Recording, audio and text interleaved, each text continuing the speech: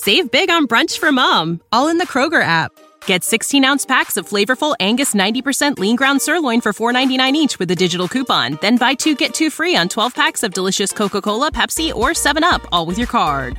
Shop these deals at your local Kroger today, or tap the screen now to download the Kroger app to save big today. Kroger, fresh for everyone.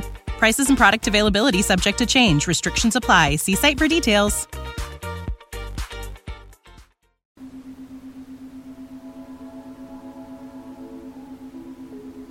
Hey Sids, welcome back to Girl Goodnight. I'm Return of Lamac, and every Sunday you can relax to binaural beats while I read you a melanated bedtime story. Tap into this show on Facebook, Instagram, and YouTube. All links will be in the episode description. Submit original work and future episode suggestions to girlgoodnightpodcast@gmail.com. Help your friends sleep in melanated peace. Girl, share the show and show us some love with a 5-star rating and review.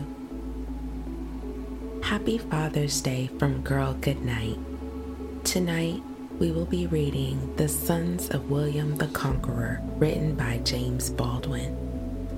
For more information about James Baldwin, check out A Story of Old Rome or Saved by a Dolphin. June 19th, also known as Juneteenth, has been celebrated for centuries in the Black community because on that day in 1865, enslaved people in Galveston, Texas were freed. This occurred 2.5 years after the Emancipation Proclamation was signed on January 1st, 1863. The Emancipation Proclamation only issued freedom for enslaved people in Confederate states. As the Union began to infiltrate the Confederacy, enslaved people fled to Union states in search of freedom. Although the last group of enslaved people were freed on Juneteenth, many slave owners withheld this information to ensure the crops were harvested at the end of the season. The institution of the 13th Amendment on January 31st, 1865, officially ended slavery in America. Texas became the first state to make Juneteenth an official state holiday in 1979, and it became a federal holiday on June 17, 2021. The Sons of William the Conqueror is one story from the 50 Famous Stories Retold collection. William the Conqueror, understanding that his time on earth is limited, questioned which of his 3 sons should rule the land after his passing. All 3 sons were asked the same question individually. After consideration, the wise men foreshadowed the lives of all 3 sons. Taking into consideration their advice, William the Conqueror allocates his assets to his 3 sons. Now, close your eyes, take a deep breath, and sleep in melanated peace. The Sons of William the Conqueror. There was once a great king of England who was called William the Conqueror, and he had 3 sons. One day, King William seemed to be thinking of something that made him feel very sad, and the wise men who were about him asked him what was the matter. "I am thinking," he said, "of what my sons may do after I'm dead.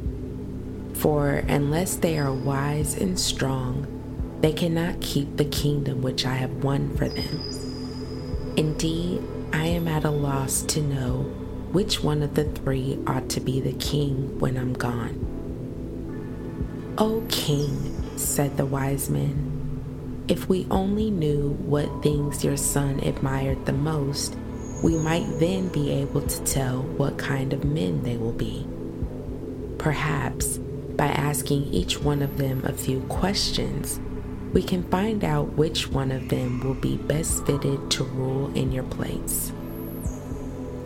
"The plan is well worth trying at least," said the king. "Have the boys come before you, and then ask them what you please." The wise men talked with one another for a little while, and then agreed that the young princes should be brought in one at a time, and that the same question should be put to each. The first who came into the room was Robert. He was a tall, willful lad, and was nicknamed Short Stocking. "Fair sir," said one of the men, "answer me this question. If, instead of being a boy, it had pleased God that you should be a bird, what kind of a bird would you rather be?" "A hawk," answered Robert. "I would rather be a hawk, for no other bird reminds one so much of a bold and gallant knight." The next who came was young William, his father's namesake and pet. His face was jolly and round, and because he had red hair, he was nicknamed Rufus, or the Red. "Fair sir," said the wise men, "answer me this question.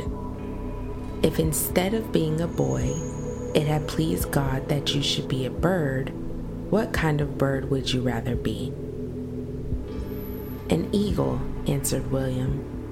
"I would rather be an eagle because it is strong and brave. It is feared by all other birds and is therefore the king of them all." Lastly came the youngest brother Henry, with quiet steps and a sober, thoughtful look. He had been taught to read and write, and for that reason he was nicknamed Beauclerk, or the handsome scholar. "Fair sir," said the wise man, "answer me this question. If, instead of being a boy, it had pleased God that you should be a bird, what kind of a bird would you rather be?" "A starling," said Henry. "I would rather be a starling because it is good-mannered and kind and a joy to everyone who sees it, and it never tries to rob or abuse its neighbor." Then the wise men talked with one another for a little while, and when they had agreed among themselves, they spoke to the king. "We find," said they, "that your eldest son Robert will be bold and gallant. He will do some great deeds and make a name for himself, but in the end, he will be overcome by his foes and will die in prison. The second son, William, will be as brave and strong as the eagle, but he will be feared and hated for his cruel deeds. He will lead a wicked life and will die a shameful death. The youngest son, Henry, will be wise and prudent and peaceful. He will go to war only when he is forced to do so by his enemies. He will be loved at home and respected abroad, and he will die in peace after having gained great possessions." Years passed by, and the three boys had grown up to be men. King William lay upon his deathbed, and again he thought of what would become of his sons when he was gone. Then he remembered what the wise men had told him, and so he declared that Robert should have the lands which he held in France, that William should be the king of England, and that Henry should have no land at all, but only a chest of gold. So it happened in the end very much as the wise men had foretold. Robert, the short stocking, was bold and reckless, like the hawk which he so much admired. He lost all the lands that his father had left him, and was at last shut up in prison, where he was kept until he died. William Rufus was so overbearing and cruel that he was feared and hated by all his people. He led a wicked life and was killed by one of his own men while hunting in the forest. And Henry, the handsome scholar, had not only the chest of gold for his own, but he became by and by the King of England and the ruler of all the lands his father had held in France. Are you still up? Girl, good night.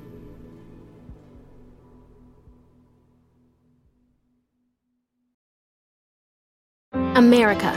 We are endowed by our Creator with certain unalienable rights: life, liberty, and the pursuit of happiness.